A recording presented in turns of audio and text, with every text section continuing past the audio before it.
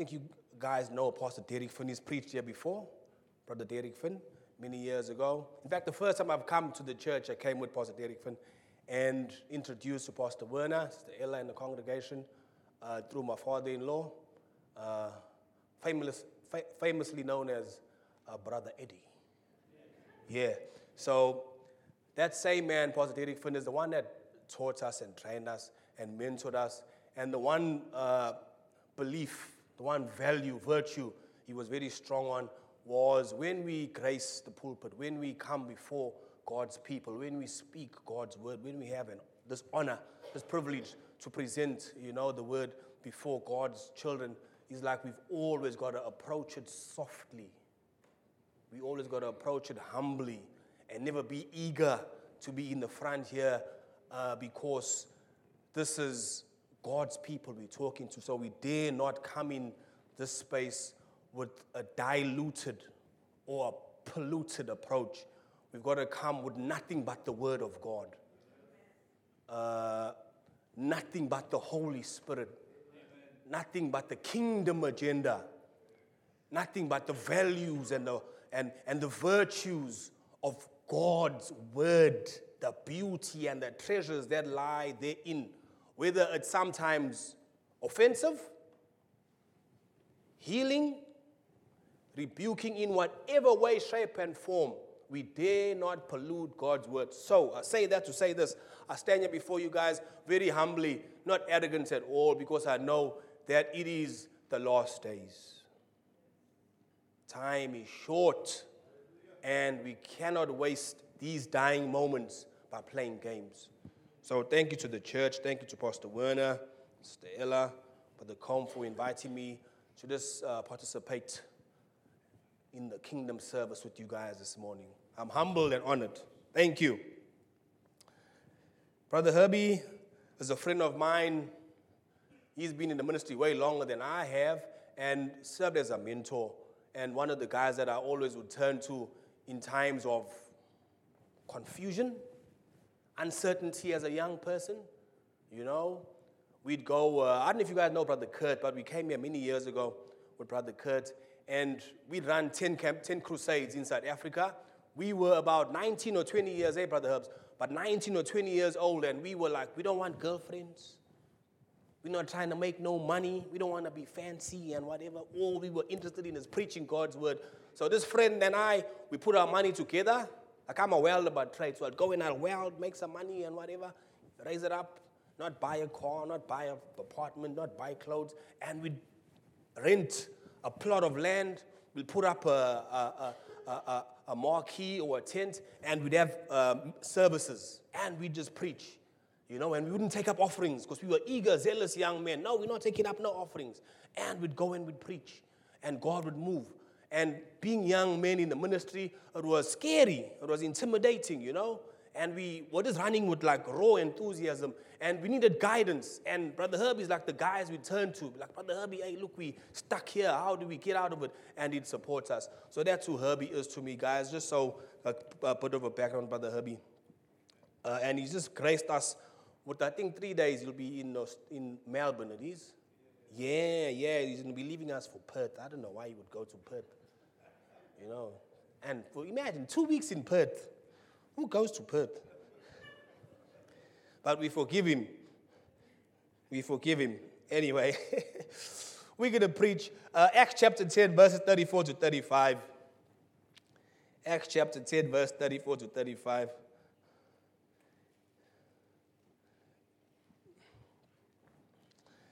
The Bible reads like this. Then Peter began to speak.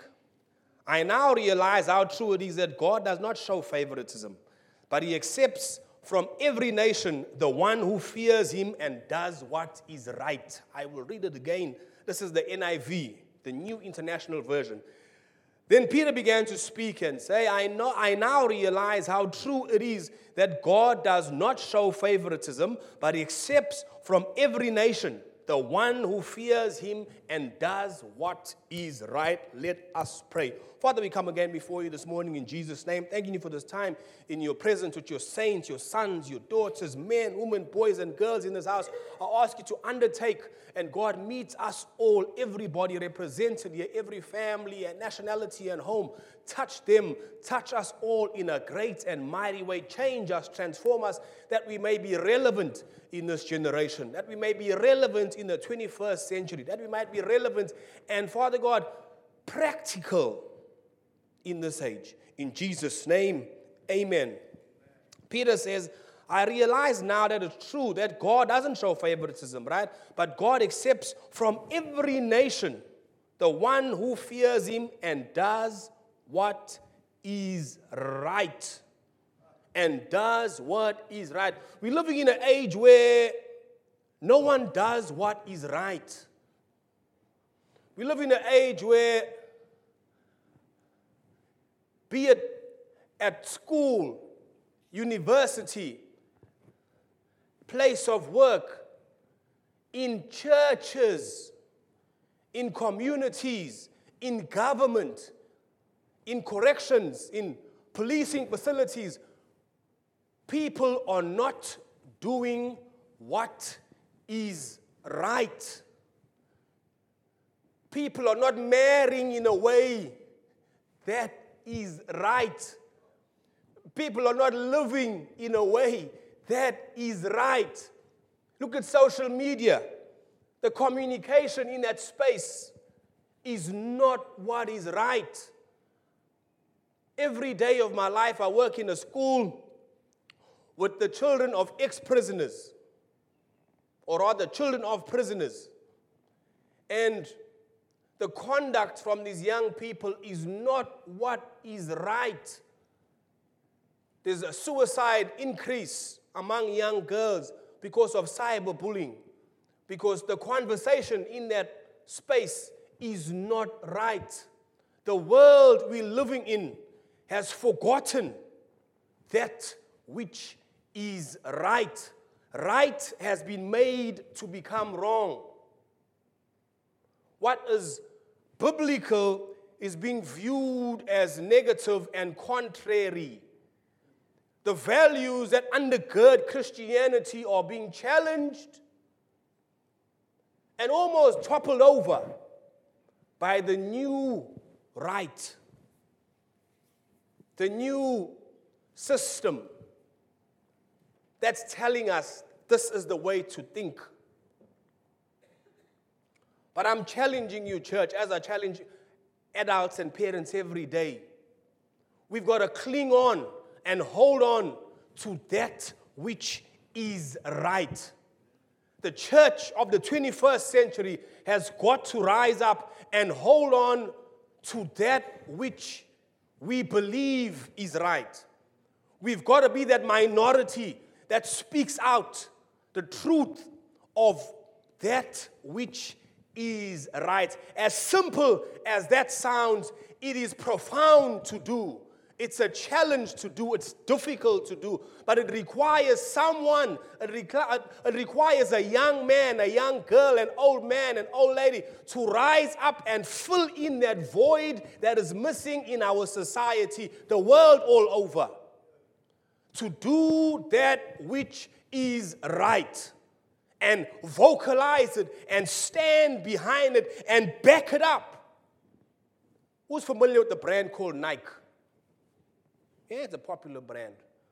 Nike began as an unknown brand. Adidas was before Nike. Many other brands were before Nike. Fuller, all of these.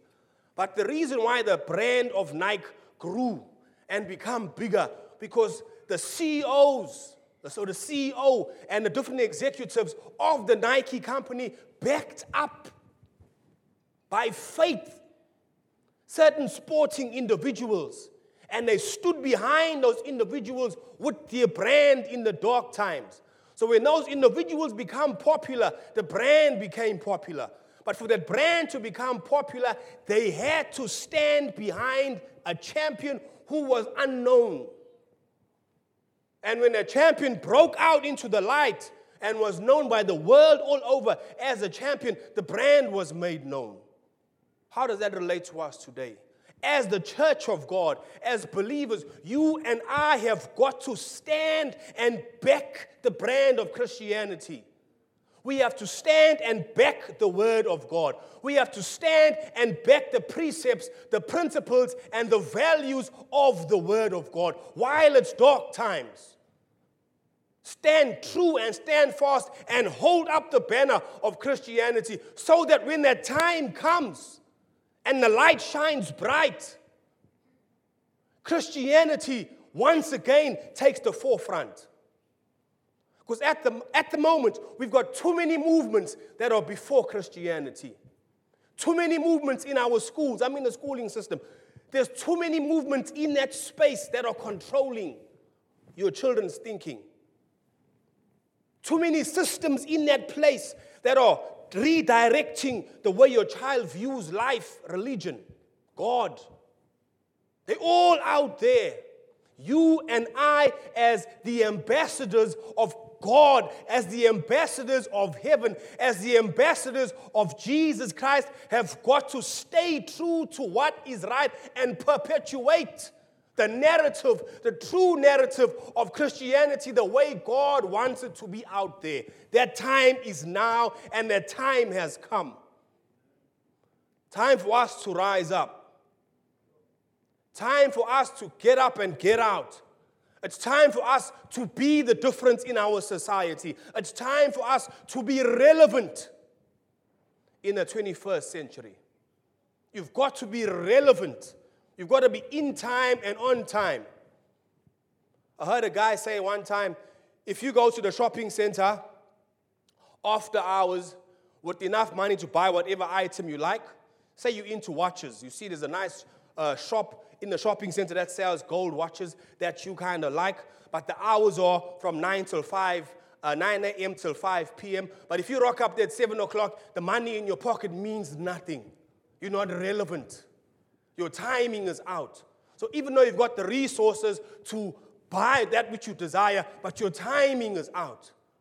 You've got to readjust your timing so you are relevant. You get there between the hours of 9 a.m. and 5 p.m. Then only can your resource be of any use. It's time that you and I as a church of God rise up and be relevant in the society and do that which is right. Represent Jesus Christ. Represent the values of God. Represent the truth of God. Someone said to me, Johnny, why are you so hell-bent on this Jesus? Why are you always pushing the agenda of Christ and God and religion? Why all the time? Psychologists, they challenge me every day. I work with them. Social workers, they challenge me every day. They think within a certain context. They were taught and they were trained in uni, you see. They've got degrees and diplomas, etc. They're smart. They know all the terminology. They talk about diagnoses. Pastor Werner, do you know the amount of diagnoses there are for children? ADHD, ASD, ADS. Oh my gosh. When I talk with them, they spew out all of these diagnoses and all of these things, and they tell me that's the problem with the world today. And I obviously disagree. And they say to me, Johnny, why do you disagree? We went to university to understand this concept. We went to study the mind, the brain, emotions. We went to learn about social and emotional well-being. We went to school for this. We paid thousands of dollars to be smart like this. Why do you think you know better? I argue back and I say, I don't know better.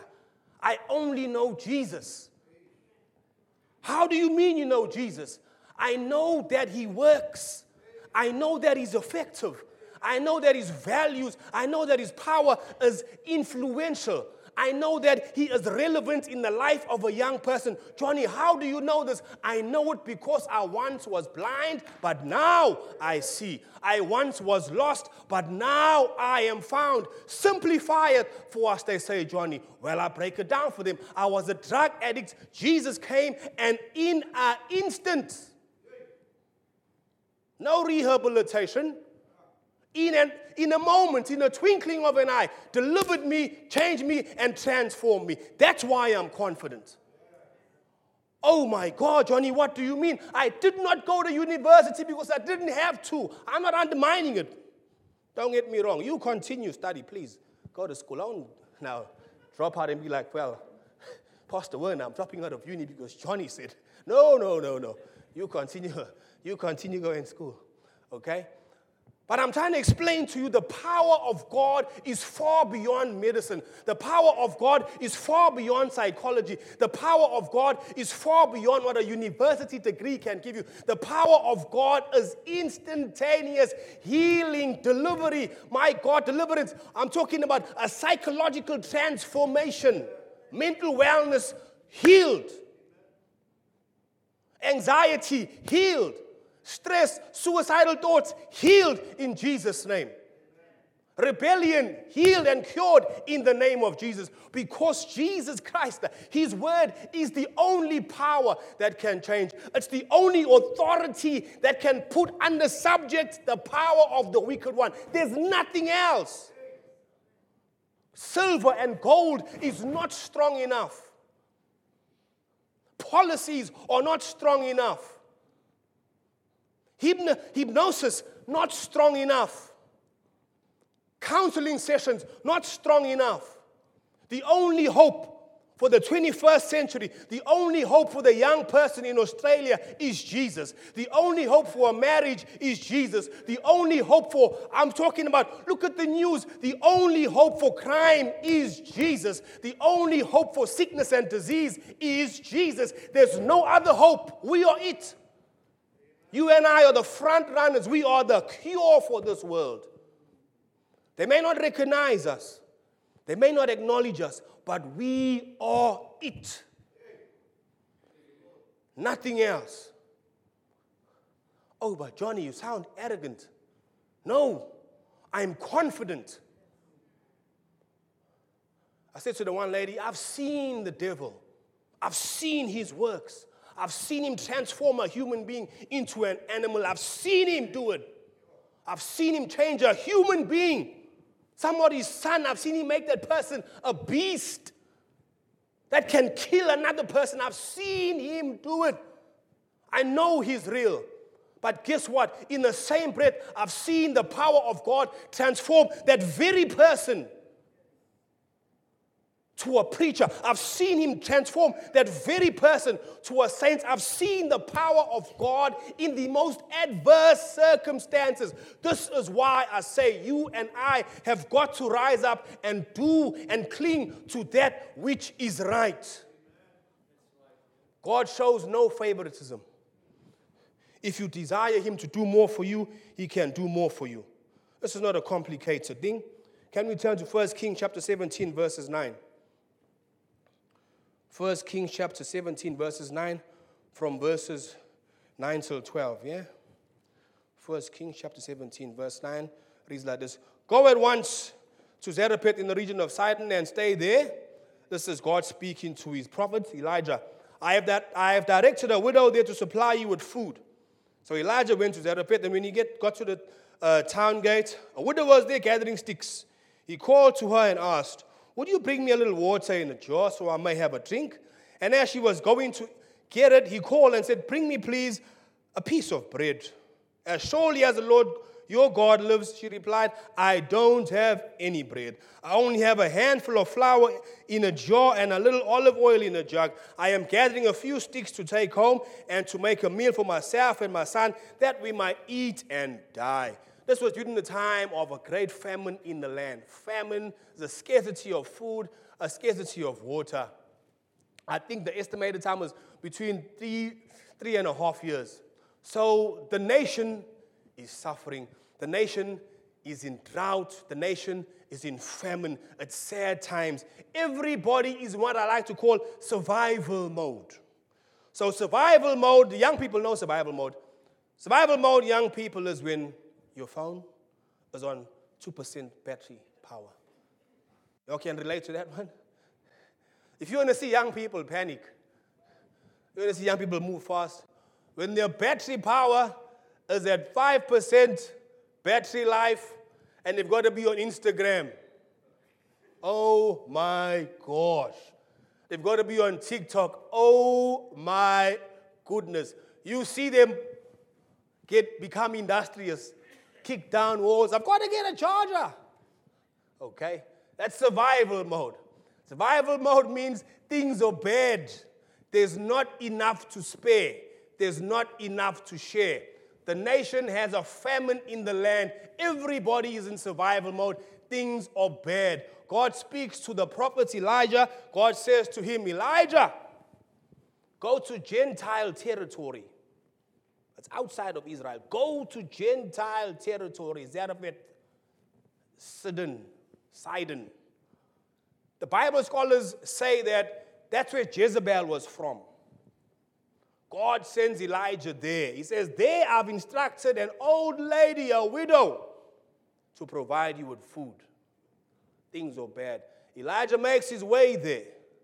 He gets there and he sees the widow. Now, widows back in the day were poor.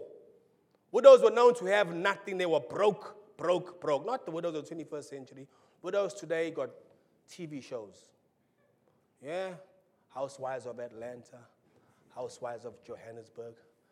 Housewives of this part of Australia. You know, they're multi-millionaires. That's the widows of today. But widows back then were poor.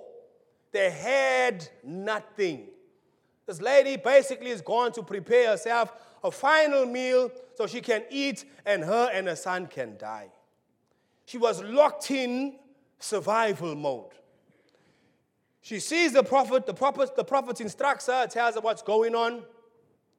And she refers, if you read carefully, when she talks back to the prophet, she says to him, your God, right? She refers to God as your God. It's not her God, she's a Gentile, she's a Baal worshiper. She's not the God of Israel follower, no. She worships Baal, right? So she talks to Elijah and says, your God. You see, what am I saying?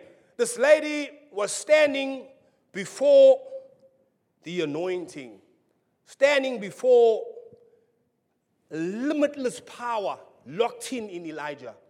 She was standing before a representative of God, a holy man, a pure man. Within him lied an endless supply of flour and oil for her. Within Elijah lied the resurrection of her own son. Within Elijah lied her salvation during the famine. Within Elijah lied her future. Within Elijah lied every single answer to her prayers. Within Elijah lied the virtue of the Holy One. Within Elijah lied everything she could ask, imagine, or think of, and even more. But this lady doesn't see that because this lady was stuck in survival mode. She was too busy surviving, but not thriving. Spurgeon, to quote him, he says that this lady was not supposed to survive, but she was supposed to serve. But because she was stuck in survival mode, she couldn't serve, and a blessing couldn't come upon her at that time because she was too busy surviving. I'm saying that to say this.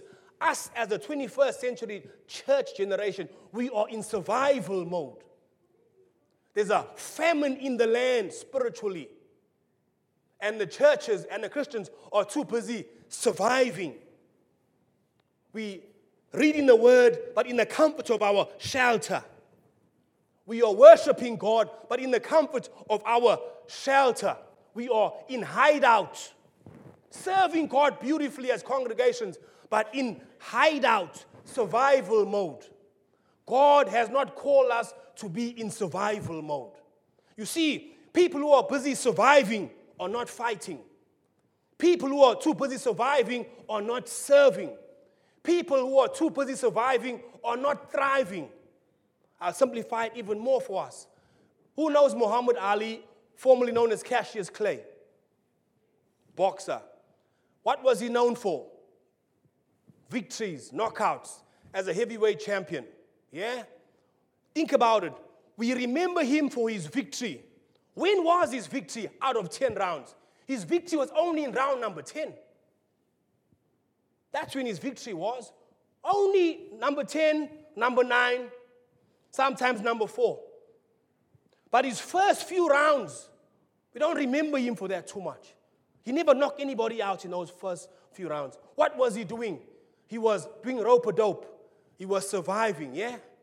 He was busy wearing out his opponent. But that never made him win the match. While he was surviving and blocking the shots, Cassius Clay was not winning any match. While he was on round number 5, ducking and diving, he was not winning the fight. He was surviving. Round number 8, he's ducking, he's diving. He's whispering to his opponent's ear. He's making the opponent mad. The opponent is swinging punches. He's not winning the match. He's surviving. It's only when he comes out of survival mode and he starts to attack, that's when he gets the victory. You see, sir, the church, for us to be victorious as Christians, for us to be victorious as children of God, as ambassadors of heaven here on earth, in order for us to win this fight, we've got to come out of survival mode, come out of our hiding, and start throwing punches and start being relevant and present in this time. Then only God can be glorified.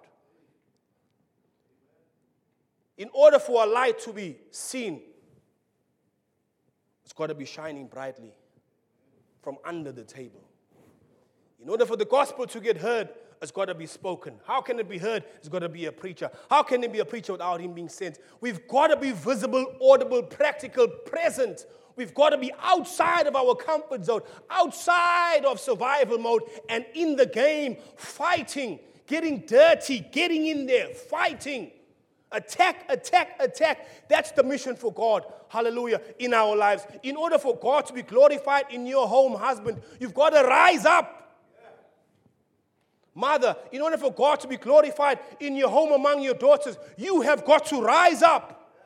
For change to take place, you've got to get out of your comfort zone, hit them knees, talk to God, and engage the Father. You've got to be out there. This lady, the widow, as long as she was surviving, she couldn't be blessed. But the moment she steps out by faith from survival mode, by faith, she steps out and says to Elijah, yes, I'll make you that food that you want. I will go in and I'll prepare it for you. She steps out of the attitude of survival. She gets into the attitude of service, an attitude of giving, an attitude of faith in action. Once she engages God in her actions, remember now, this is a Baal worshiper. This is a Gentile, impure woman. She engages by faith and starts to serve. And once she starts to serve, the miracle transpires in her life, and she has an endless supply of resources. She has an endless supply of oil and flour. Her son gets sick and he dies, but because she is out of survival mode mentality, she's in servanthood mentality, her son is resurrected from the dead in the midst of a famine. Because she's become a child of faith. Someone who engaged God and said, God, I will take you at your word and do it, even though I don't feel it, see it, or think it. I will obey and I will do the right thing. Time has come. Time has come for change, for transformation. Time has come for us, you and me, to be the front runners in this time and in this dispensation. Make no mistake, it's going to get ugly, but you got to be in the front. Before I close, I'm going to testify to you. Every day I'm with secular people, every day I'm with experts that believe in science over God. They believe in mental health counseling above the God's precepts. I had a meeting with the principal of the school I'm at, and he says, Johnny, we're in this community that needs help. The young people that don't have a clue what to do. The teenagers, they lost. We've tried all the resources. We've used them up, and we're not winning. We're not getting any further with our mission. We've got a 65%, I think it is, dropout rate. These kids aren't interested in anything. What can we do? I said to the man, the only thing I know to do is preach God's word. That's all I know. I don't know anything more than that. I know the values, the precepts of the word of God. That's all I know. I know Matthew, Mark, Luke, and John. I know that. I know the parables. I know the Psalms. I know that. I know the blood of Jesus. I know that. I'm like, this is all I know. This is in a government school that's commonly known to reject the word of God. But because the need was so great, they said, Johnny, let's try. Go ahead. Do what you got to do. I stepped into that space, and I began to perpetuate the word of God the way I know. I began to testify to them about the stuff that I know God can do. And it was met with much contradiction, much challenges from the experts of the day. So after a month, 2 months, 3 months, they went back to their drawing board and they measured using their statistics. They looked at the data. They said, according to the data, the things that I'm doing at that space are working. According to their data. They use their measuring instruments. According to that, the tactics and the virtues of the word of God are changing those young people's lives in a secular environment. What am I saying to you? When you engage God, you step out of that survival attitude and you become a server, God shows himself to be true. I'm challenging you today to engage God by faith. What is it? What is it that God wants you to do? What is that thing that God has been needling at you to get involved with? What is it? That thought that's been in the back of your mind. Every now and again it comes to the front. What is that thing that God is telling you to do? But you've been like, nah, the law is against me. Society is against me. I don't have the money for it. I don't have the time. What is that one thing? That's the thing that God wants to do and use you to do, as difficult as it may be, as antagonistic as you may think it is. God is able to use you to transform a generation. I'm seeing the hand of God in a space that is godless, in a space that's anti-God, in a space that tells you boys and girls are fluid. There's no boy and girl. It just depends on the day. I'm in that world with the rainbow colors. I'm in that world. That's the world I'm at. And I'm challenging them head on. All they can do is tell me, okay, Johnny, we don't want your services no more. But I'm gone now a whole year plus some in that space, doing what I'm doing here today. You see? So nothing is impossible for the Lord if you engage him. I'm challenging your faith. I'm speaking to the man inside of you. Say, the faith man, rise up. Rise up. I know it's a famine out there. I know it's difficult. I know it's tough. But God is calling you to rise up, church. Yeah, He's calling you to rise up. There's the impossible that's about to take place. But you've got to engage him. We're going to pray. We're going to pray. And I know the struggle of faith. I know that. I've been down that road. I know that war, that internal war that rages. I know it. I know it. But I know over and above all of that, God is greater. God is greater. Even as I make this altar call this morning, I want to relate to you an experience a man had a long time ago. He was living in a home and he was terrorized by the devil, demonic forces, day and night and day. And he didn't know how to fix it. He called different experts to help him and they couldn't help him. He battled. And one day his neighbor said to him, hey, why don't you try this man called Jesus? Invite him into your home and he'll change and transform everything for you. And the man done this. He invited Jesus. And in this, he had a mansion, like a huge property with many, many rooms. And he's gotten Jesus to come into this house. And he says, Jesus, I prepared the biggest and the best room for you. This room has everything. You've got a cool air, you've got cool bedding, you've got it's a lovely place. Jesus, this one bedroom, it's yours. I want you to occupy every corner of this room. It's yours, Jesus. I'm giving it to you. All I want from you is a peaceful night's rest. Jesus says, thank you. He gets into this room and man locks the door. The man goes to bed and he has the roughest nights of his life. He gets up in the morning. The first thing he does, he goes to the room where Jesus was living and he kicks the door down and he says, Jesus, you're supposed to be the Prince of Peace, but I never had peace last night. He says, Jesus, you're supposed to be the hope to give me rest. I never had rest last night. I was tormented by these demons and his spirits. He says, Jesus, why? I thought you were so good. I thought you were supreme. I thought you were great and mighty, but nothing's happened to me. Nothing's happened for me. Jesus says to this man, no, that's not true. He says, the room you gave me was peaceful. That room you gave me had no demonic forces. That room you gave me was perfect. He says, if you had given me your house, I would have given you peace in your house. But you only gave me one room. What am I saying to you this morning, church? Let's give God all of us, not just one piece of us. If you want him to transform you entirely, give him all of you. If you want him to work miracles inside your life, give him all of you. Give him your mind, your body. Give him your finances.